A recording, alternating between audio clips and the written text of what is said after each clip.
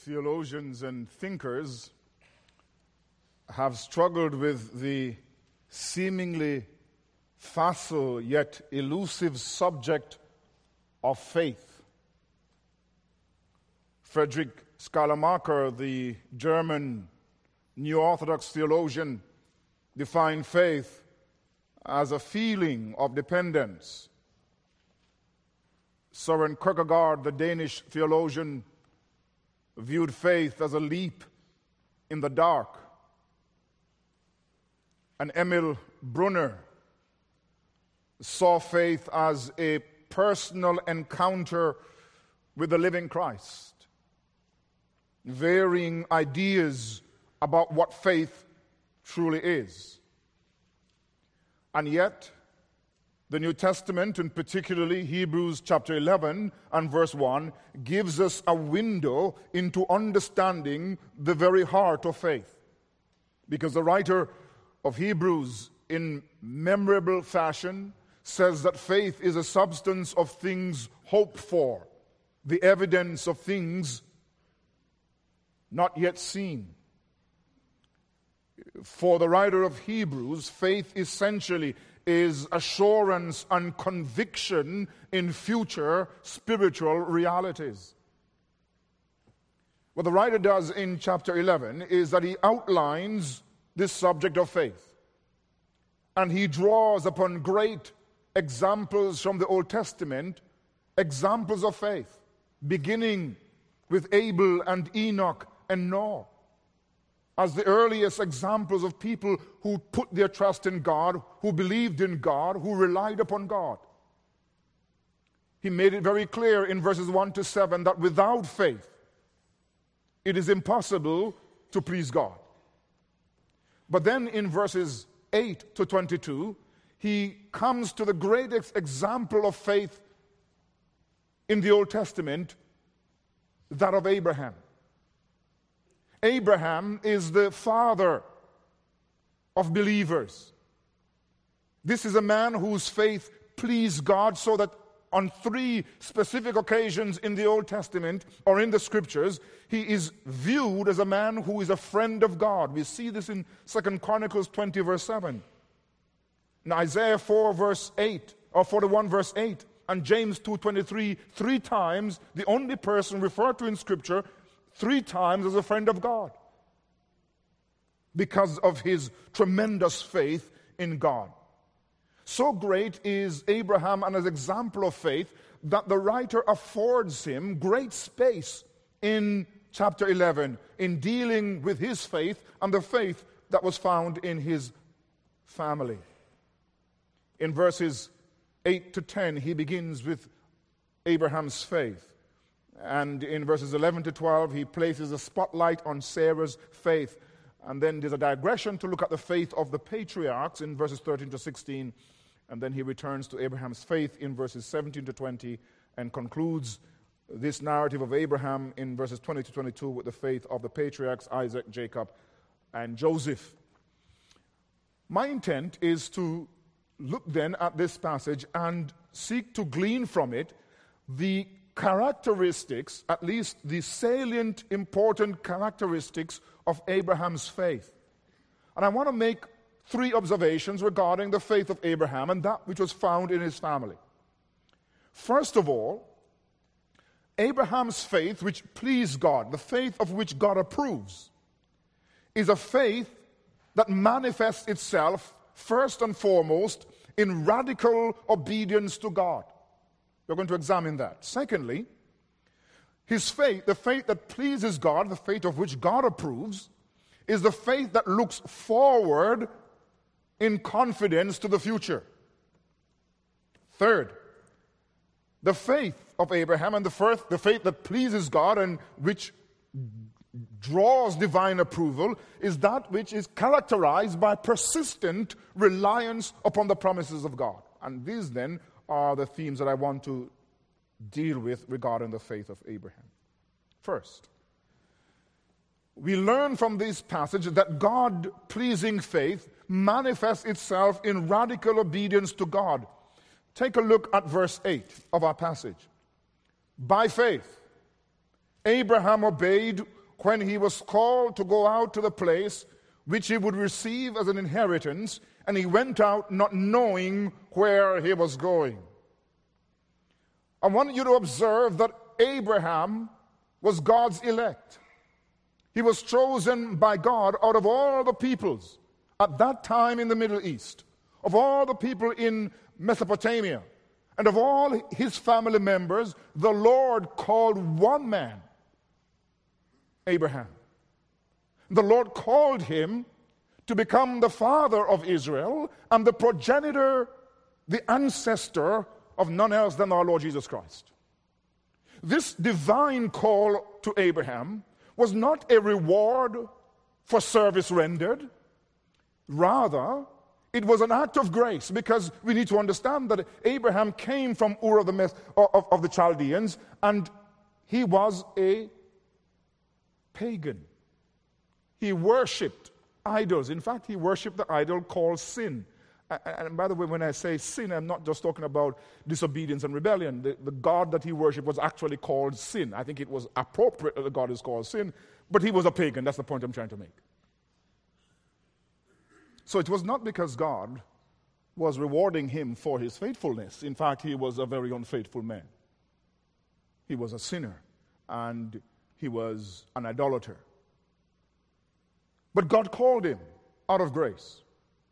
And the call of God on Abraham's life, we must understand, was a summon to exclusive allegiance. The Lord called Abraham, one writer says, in a series of separations. First of all, the Lord called him to separate from his country, from his nation. We see this in Genesis chapter 12, verse 1. Now the Lord said to Abraham, get out of your country, from your family, and from your father's house, to a land that I will show you. Abraham was called to leave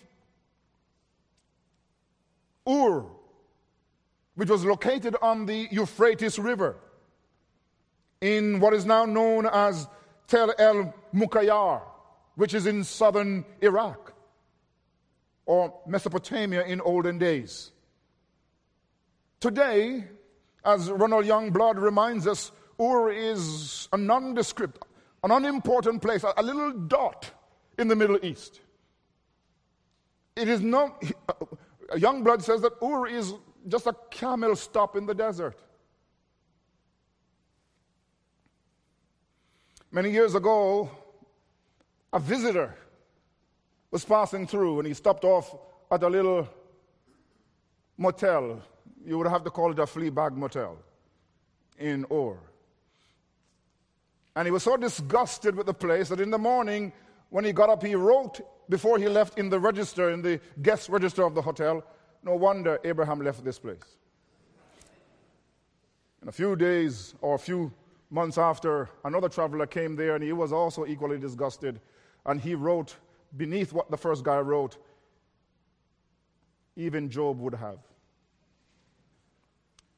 But this negative portrayal of Ur belies the fact that Ur in the time of Abraham was a tremendous place. In 1922, a British expeditionary team found a royal grave in Ur. In it was littered with abundance of jewelry and gold. They even found a crown of one of the queens who reigned in Ur. And so Youngblood is correct. God did not call Abraham from a little dirty town in the Middle East. He called him from a very wealthy, prosperous, and sophisticated city. God says, get out of your country, get out of this city. It was a call to separate not only from his nation, but to separate from his family. He was to leave his Sethite tribe and his father's house, that is Terah's clan. You see, in those days, as today, one's allegiance, one's security is to one's nation. One had a sense of rootedness in one's clan and one's family. You find true security in the structure not only of the society, but in the structure of the family. And God was calling him not only to renounce his nation, but to renounce his family, because he was calling him to exclusive allegiance.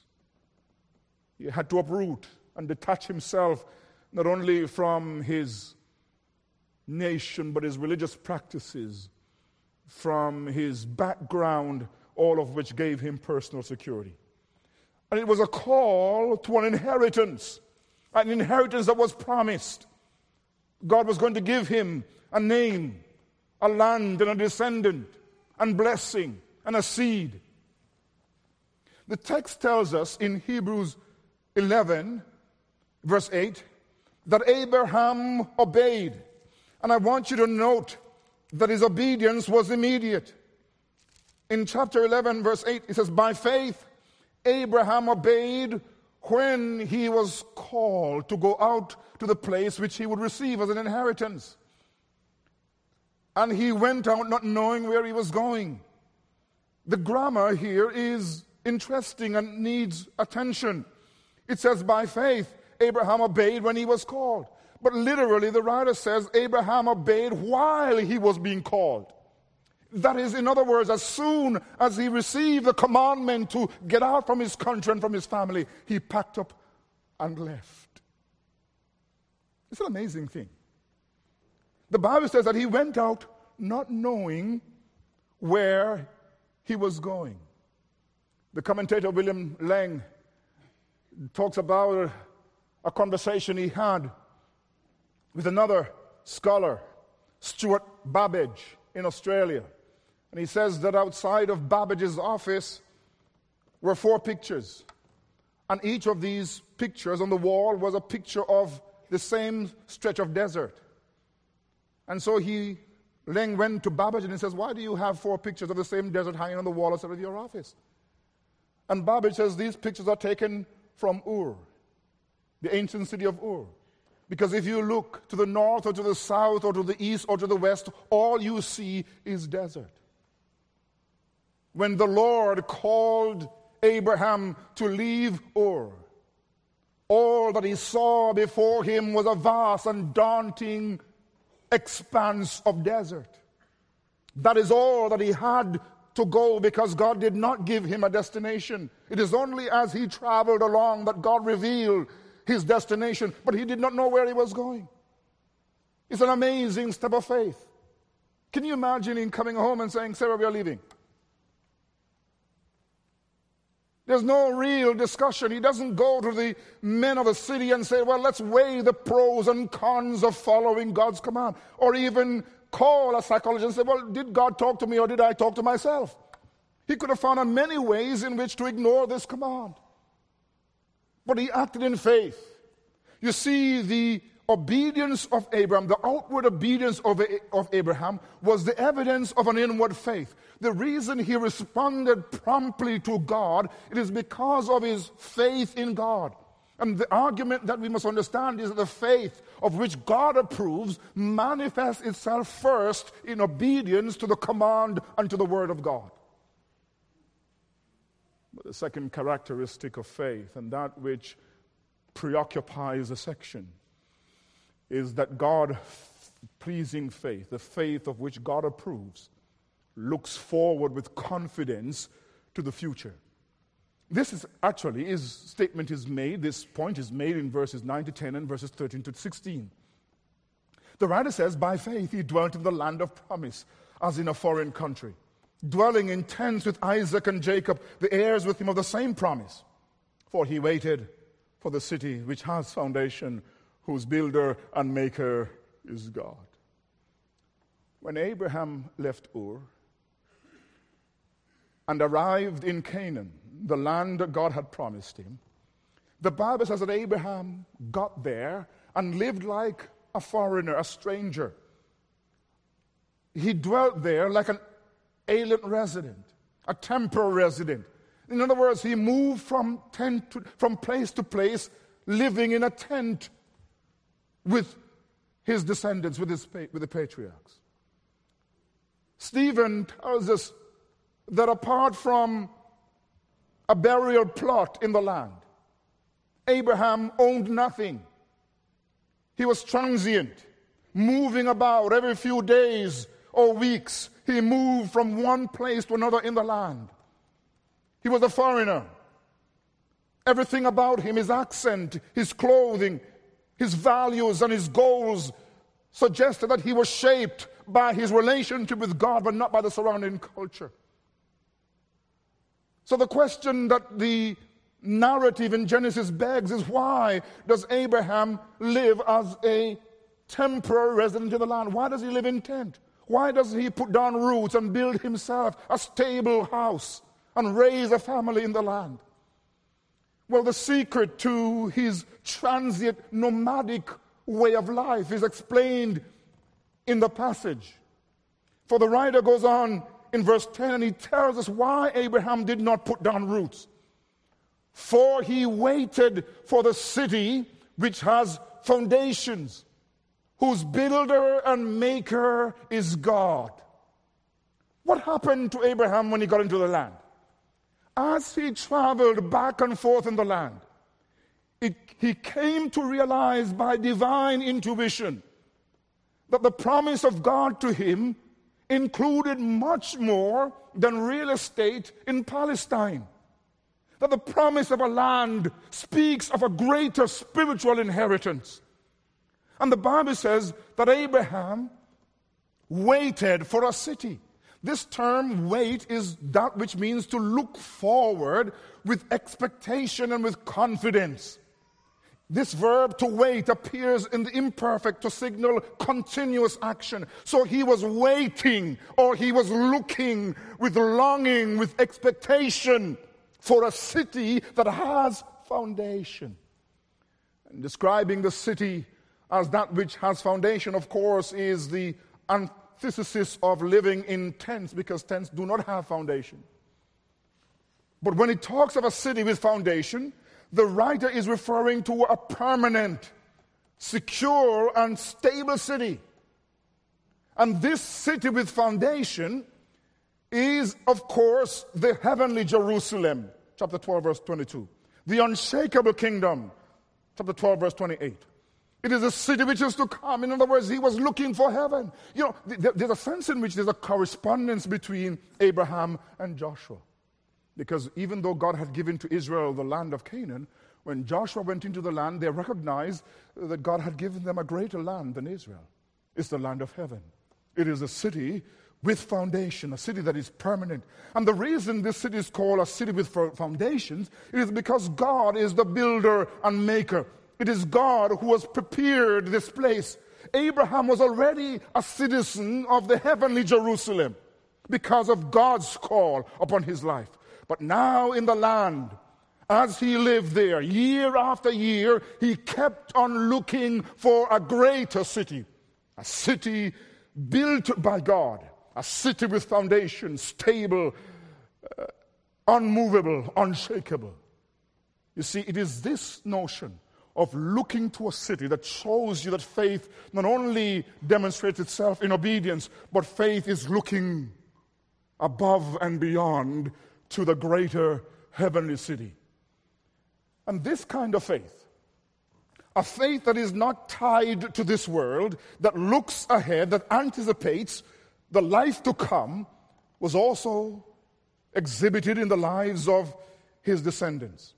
In verses 13 to 14 we read, "These all died in faith," referring to Abraham's descendants, Jacob, Isaac and Jacob. And so he says, "These all died in faith, not having received the promises, but having seen them afar, were assured of them and embraced and confessed that they were strangers and pilgrims on the earth. For to those who say such things, declare plainly that they seek a homeland." What the writer is insisting on, that this forward-looking faith, a faith that is anchored in heaven, that looks for the city with foundation, was also seen in the lives of his children and grandchildren. The writer says that the patriarchs, Abraham, Isaac, and Jacob, did not receive the fulfillment of God's promise, but they saw them afar off. They were looking into the future and they saw the promises of God and they were assured of them. And like Abraham, his descendants, by living in tents, were also saying that they were strangers and pilgrims seeking, intensely longing for a homeland. And the homeland for which they're seeking is the city with foundation in verse 10. It is described in verse 16 as the better, the heavenly country. And precisely because they were inspired by the heavenly homeland, the better country, they did not consider returning to their ancestral home. They didn't think of going back to Ur because they had a city that had foundation. They had a homeland that was greater than anything else that they have ever possessed.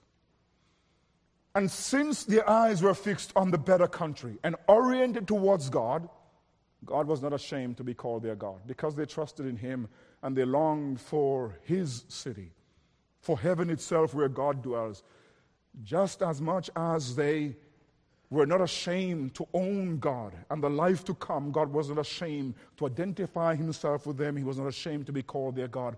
In fact, he had prepared for them the city for which they long. This future-oriented faith, the faith that looks forward, crops up then in the patriarchs. And in verses 20 to 22, we see this notion of a forward-looking faith. For the writer tells us that Isaac blessed his children concerning things to come. You see the future reality of faith, the future aspect of faith. Or Jacob invoked blessing upon the children of Joseph, but blessing refers to future acts of kindness from God. And Joseph shows the future aspect of his faith when he, looking ahead, seeing that Israel would in fact inhabit the land, ordered them to take his bones out of Egypt when they left, because he saw that one day they will inherit the land of Canaan. So there are two arguments that we have been pursuing. The genuine faith, the faith of which God approves, is a faith that demonstrates itself in obedience, and secondly, it is a faith that transcends this world. It is anchored in the city which has foundation, the city of God himself. It is a future-oriented, forward-looking faith. But there's a third characteristic of faith, the faith that Abraham possessed. And it is this God-pleasing faith involves persistent reliance upon the promises of God. You see, if there is to be a faith by which we obey God, and by which we look forward to the heavenly Jerusalem, the homeland, the city with foundation, whose maker and builder is God, that faith must be one which implicitly relies upon the promises of God. And that's the point that is made, first of all, in verses 11 to 12. It says, by faith, Sarah herself also received strength to conceive seed, and she bore a child when she was past the age, because she judged him faithful who had promised. Now, commentators differ over whether the sentence here refers to Sarah's faith or Abraham's faith. I think that there is no material difference, because Sarah here represents Abraham. The point of the verse is, both of these people, both Sarah and Abraham, were impotent. She was barren. He was impotent. They were not able to have children. And yet, they received strength to produce a seed. And so when Sarah was past the age of childbearing, she brought forth a son. That's the argument of the text. How did these two people, how were they able to procreate, to produce a son? The Bible says, by faith. By faith. Sarah was 90 years old when she conceived. And Abraham was a young 100. I think that if any couple should think of giving up this idea of having children, it is these two.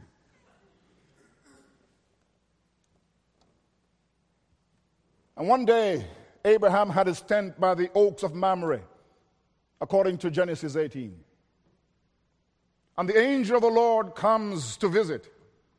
And he tells Abraham that around this time next year, your wife Sarah is going to produce a son.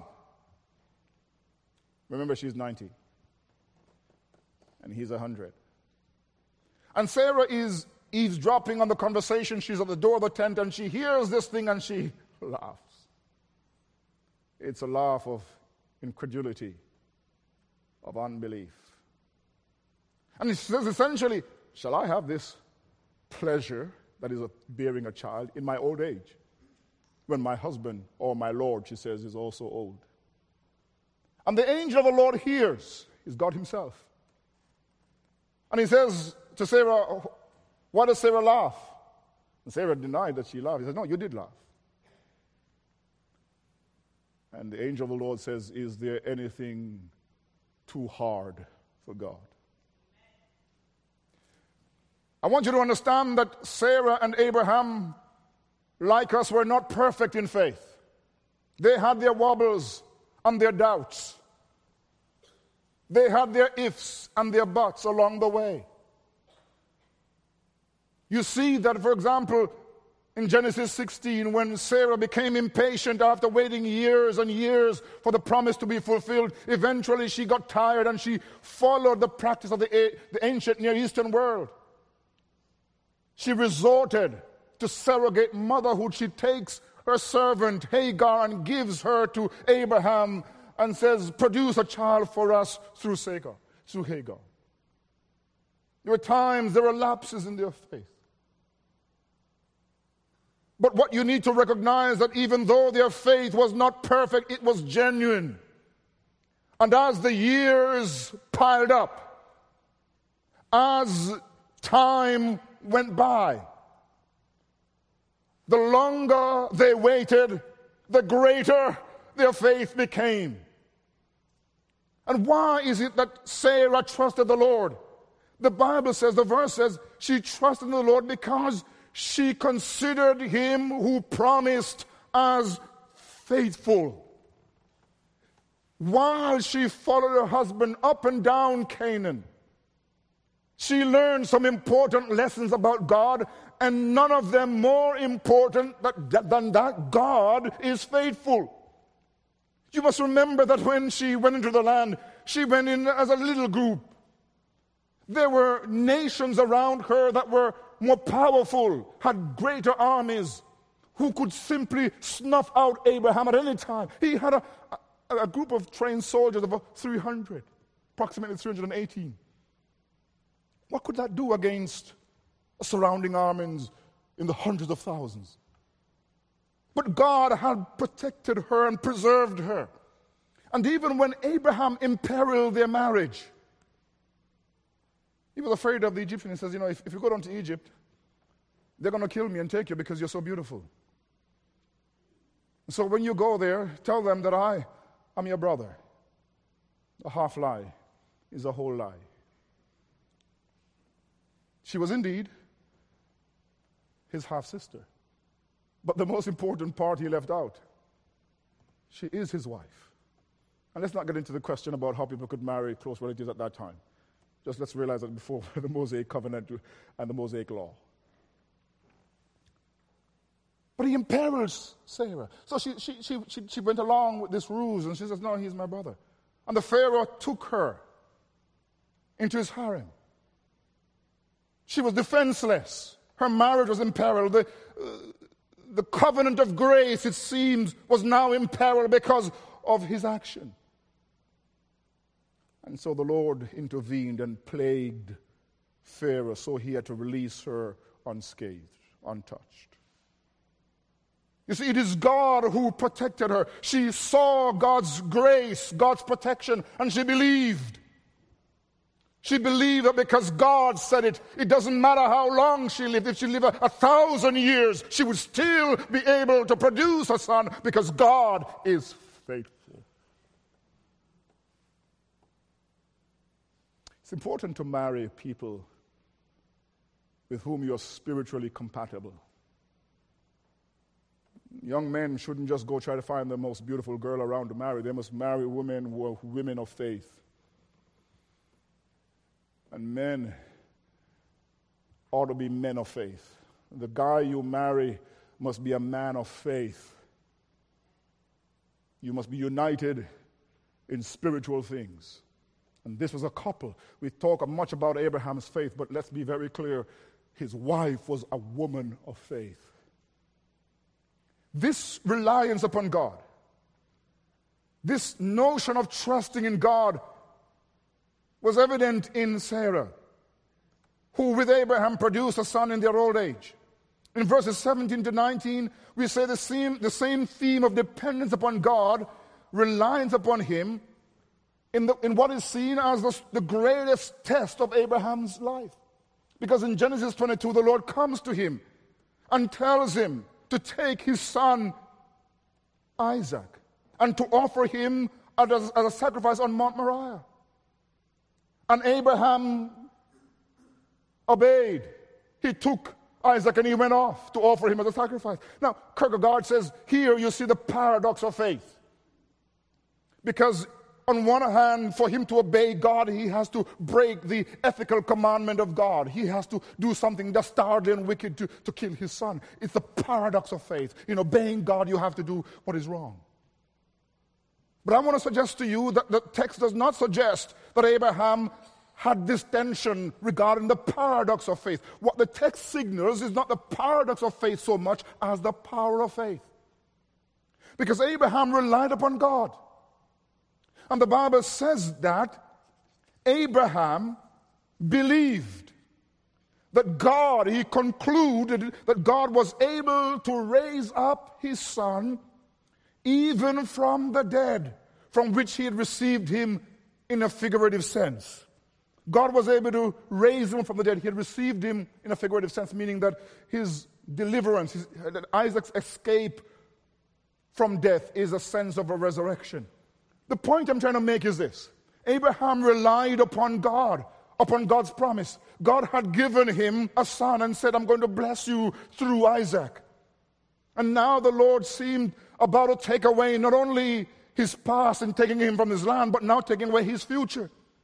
But he believed. He had never seen a resurrection. But he believed that even if he put his son to death, God would bring him back alive. He believed because he relied upon the promise of God. You need to know that these stories and examples of faith are not to provide us with a historical recollection or understanding of faith. Rather, these stories are there for us to imitate Abraham's faith.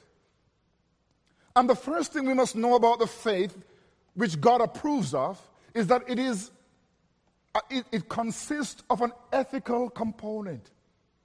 That faith, biblically speaking, is not a mere state of the mind or disposition, but genuine faith exhibits itself in a life of obedience. God called Abraham to leave his country and his family structure, and he obeyed. He obeyed not knowing where he was going. And God also calls us to radical obedience, calls us by the word and by the Spirit to follow Christ. We are called out of darkness into his marvelous light. We are called to deny ourselves and take up our cross and follow him. And wherever there is genuine faith, it must reveal itself in obedience. To simply have a head knowledge, to simply have a faith that is cerebral, is not genuine biblical faith. To simply say, I believe in God, doesn't make you a Christian. In fact, it makes you just the same with the devil. Because the devil believed and trembled. Satan believes in God, but he's not a Christian, is he? The reason is because he does not obey. So that if there is genuine faith in God, we must be willing to obey the commandment of God. Jesus says, my sheep hear my voice. I know them, and they follow me. And I give to them eternal life, and they shall never perish. You and I are called to believe, but more importantly to obey, to go on to maturity, to pay careful attention to the Word of God, to hold fast the confession of our faith, and to strive to enter into the promised rest. So genuine faith is ethical because it leads and produces a life of obedience, not merely initial obedience, but continually a life of obedience, a life of persistence, unqualified obedience to Christ. So I ask you the question is, do you truly believe? Because if you answer yes, you must also be obedient to the commandment of God. That there should be nothing in our lives left undone, commanded by God himself. Because faith produces obedience. But genuine faith not only results in obedience, genuine faith is not only ethical, it is eschatological. That it is looking forward. Abraham was looking forward to a city that had foundation, whose maker and builder is God. In a sense, Abraham stands as the contrast of the people of Babel. Because the people of Babel sought to construct a permanent city. When they were told to scatter, to multiply, and to cover the world, they wanted to build themselves a city, a place of permanence. They want to build a tower up to heaven itself. But Abraham stands as a contrary to these people. In fact, Abraham comes from the same region of Babel, because Babel and Ur were in Mesopotamia. God called a man from the same region to inhabit a city, not a city built by men, not built by human hands, but a city built by God. And he lived with one view before him. He lived knowing that this world is not his home, that there is a more glorious home, the presence of God, the city of the living God, the heavenly Jerusalem. He was looking and longing for a city that has foundation. It's very tempting to live in this world, to pass these mega structures that we see, these giant skyscrapers around us, to see the solid CN Tower and the sprawling malls and think that security truly is in the things of this world.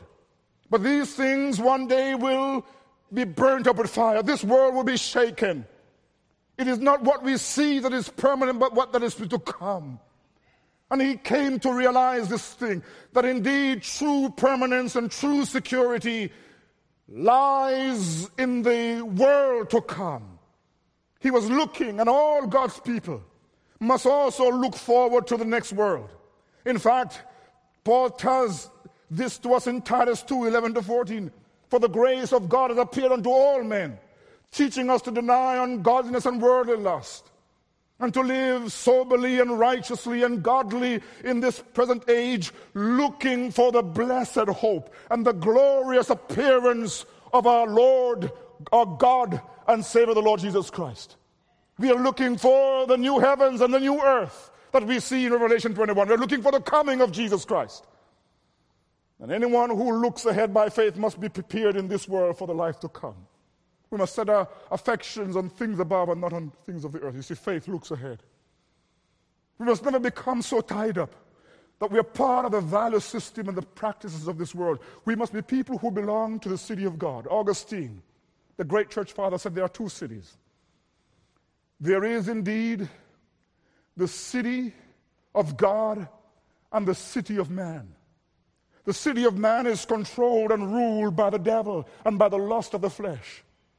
And there's a city of God that is glorious, that is coming, that is eschatological. And the question is, to which city do you belong? Do you belong to the city of man or to the city of God? Because depending on where you stand, depending on where your citizenship lies, will depend on how you live. May God help us that we recognize that there is indeed a brighter day ahead, a glorious city coming, and that we live loosely to this world, because that which is permanent is yet to come. But third, my friend, the faith of which God approves. Not only is it ethical that it leads to obedience, not only is it eschatological because it looks forward to the true and unshakable city. This faith is theological. It is faith in God. You see, faith is only as good as its object. Donald Campbell was a British car racer and boat racer who won many competitions and broke many records. And one day he was in Scotland in a lake, racing his boat against other boats. And there was an explosion on Campbell's boat, and the boat sank immediately. And the only thing that floated to the top was a stuffed toy. It was his lucky charm, that which he looked to and trusted to keep him safe. My friends, how sad is it that in the most critical moment of his life, this stuffed toy could not save him. You see, faith is only as good as its object. And the reason that our faith is secure, it is because it is anchored in Jesus Christ. It is a faith in the living God. It is a faith in the God who is impermanent, the God who lives forever, the God who is unchanging. It is a faith in the living God, the powerful God. And that is the God that Abraham trusted.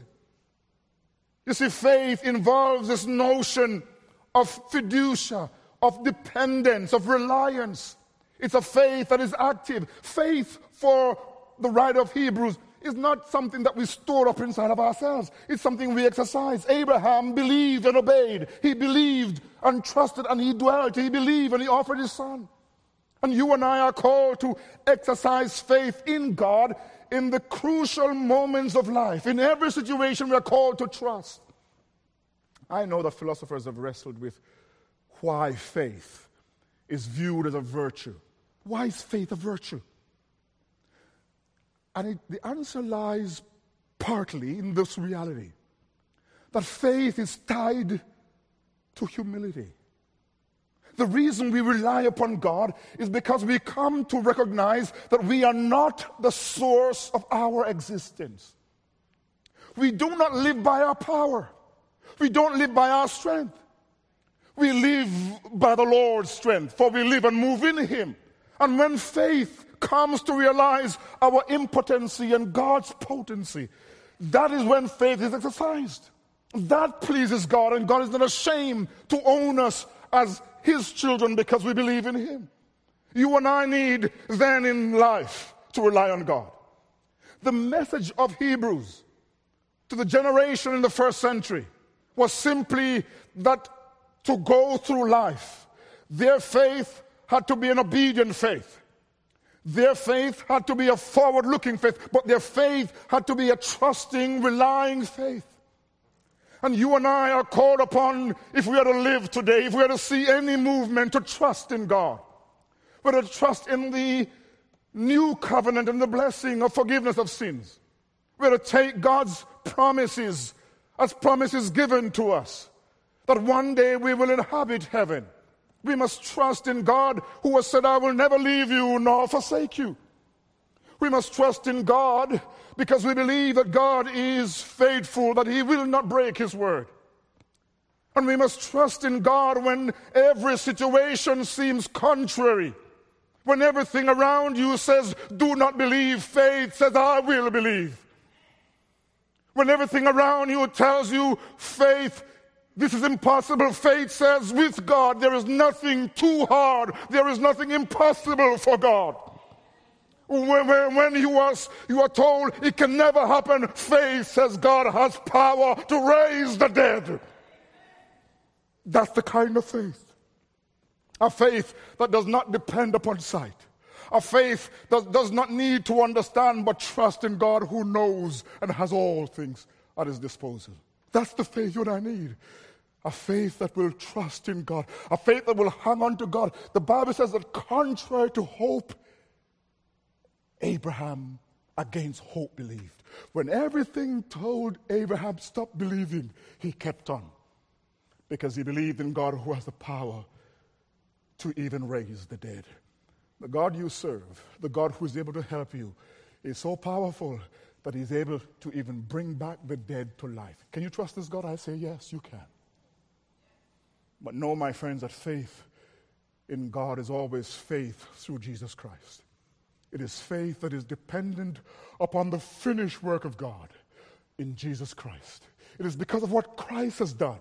It is because of having died for our sins and raised for our justification that we can trust in God, that all he promises will be ours. May God grant you then a faith that obeys, a faith that looks forward to the life to come, and a faith that relies simply and implicitly upon Jesus Christ and upon God and his promises for his sake. Amen. Let's pray.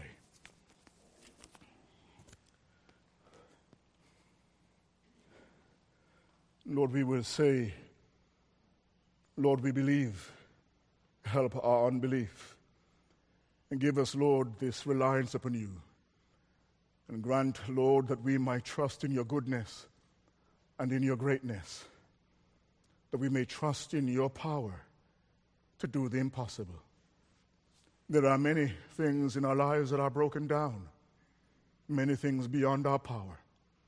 Our ability to live pleasing, our ability to persevere to the end, our ability to live holy and upright and godly lives, Lord, these things are non-existent. We have not the power, but our faith is in you.